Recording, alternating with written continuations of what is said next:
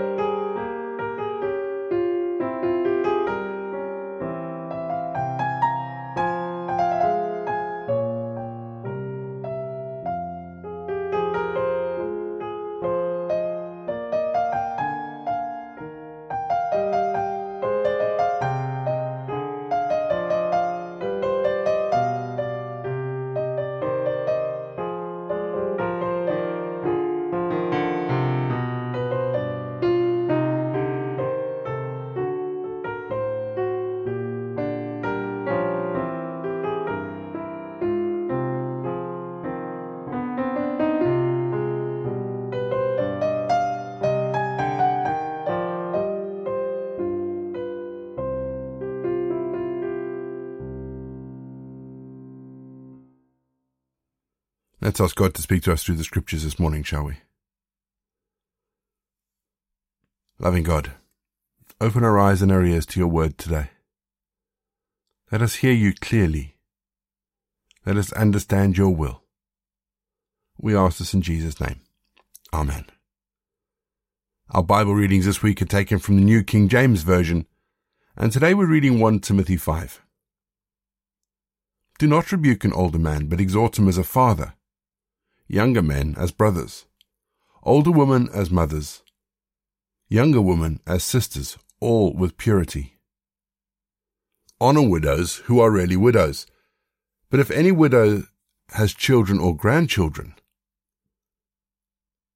let them first learn to show piety at home and to repay their parents, for this is a good and acceptable thing before God. Now she who is really a widow and left alone trusts in God and continues in supplications and prayers night and day. But she who lives in pleasure is dead while she lives. And these things command that they may be blameless. But if anyone does not provide for his own, and especially for those of his household, he has denied the faith and is worse than an unbeliever. Do not let any widow under 60 years old be taken into the number, and not unless she has been the wife of one man, well reported for good works, if she has brought up children, if she has lodged strangers, if she has washed the saints' feet, if she has relieved the afflicted, if she has diligently followed every good work. But refuse the younger widows, for when they have begun to grow wanton against Christ, they desire to marry, having condemnation because they have cast off their first faith. And besides, they learn to be idle, wandering about from house to house, and not only idle, but also gossips and busybodies, saying things which they ought not. Therefore, I desire that younger widows marry, bear children, manage the house, give no opportunity to the adversary to speak reproachfully. For some have already turned after Satan.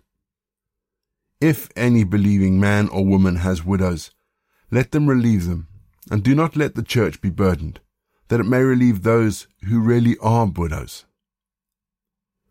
Let the elders who rule well be counted worthy of double honor, especially those who labor in the word and doctrine. For the scripture says, You shall not muzzle an ox while it treads out the grain, and the laborer is worthy of his wages. Do not receive an accusation against an elder, except from 2 or 3 witnesses. Those who are sinning rebuke in the presence of all, that the rest may also fear. I charge you before God and the Lord Jesus Christ, and the elect angels, that you observe these things without prejudice, doing nothing with partiality. Do not lay hands on anyone hastily, nor share in other people's sins. Keep yourself pure. No longer drink only water, but use a little wine for your stomach's sake, and your frequent infirmities. Some men's sins are clearly evident, preceding them to judgment. But those of some men follow later. Likewise, the good works of some are clearly evident, and those that are otherwise cannot be hidden. We're going to have our second piece of music just to give us some time to think about the bits of scripture that have caught our attention. And then after music, we're going to pray.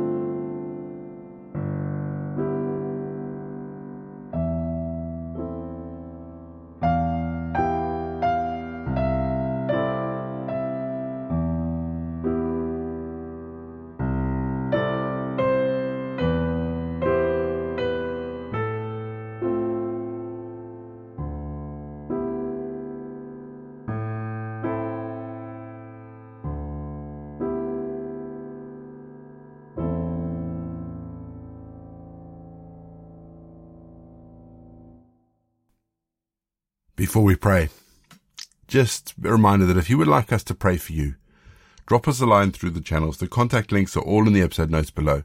We would love to be able to pray for you and support you. And today we have two people to pray for, Kevin and Alan.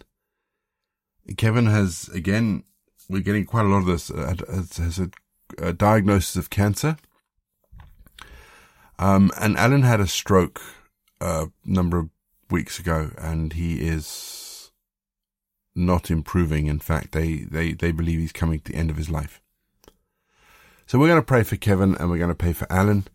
We're going to go pray for Sue, Kevin's mom, and Sylvia, Alan's wife, as we lift them before God.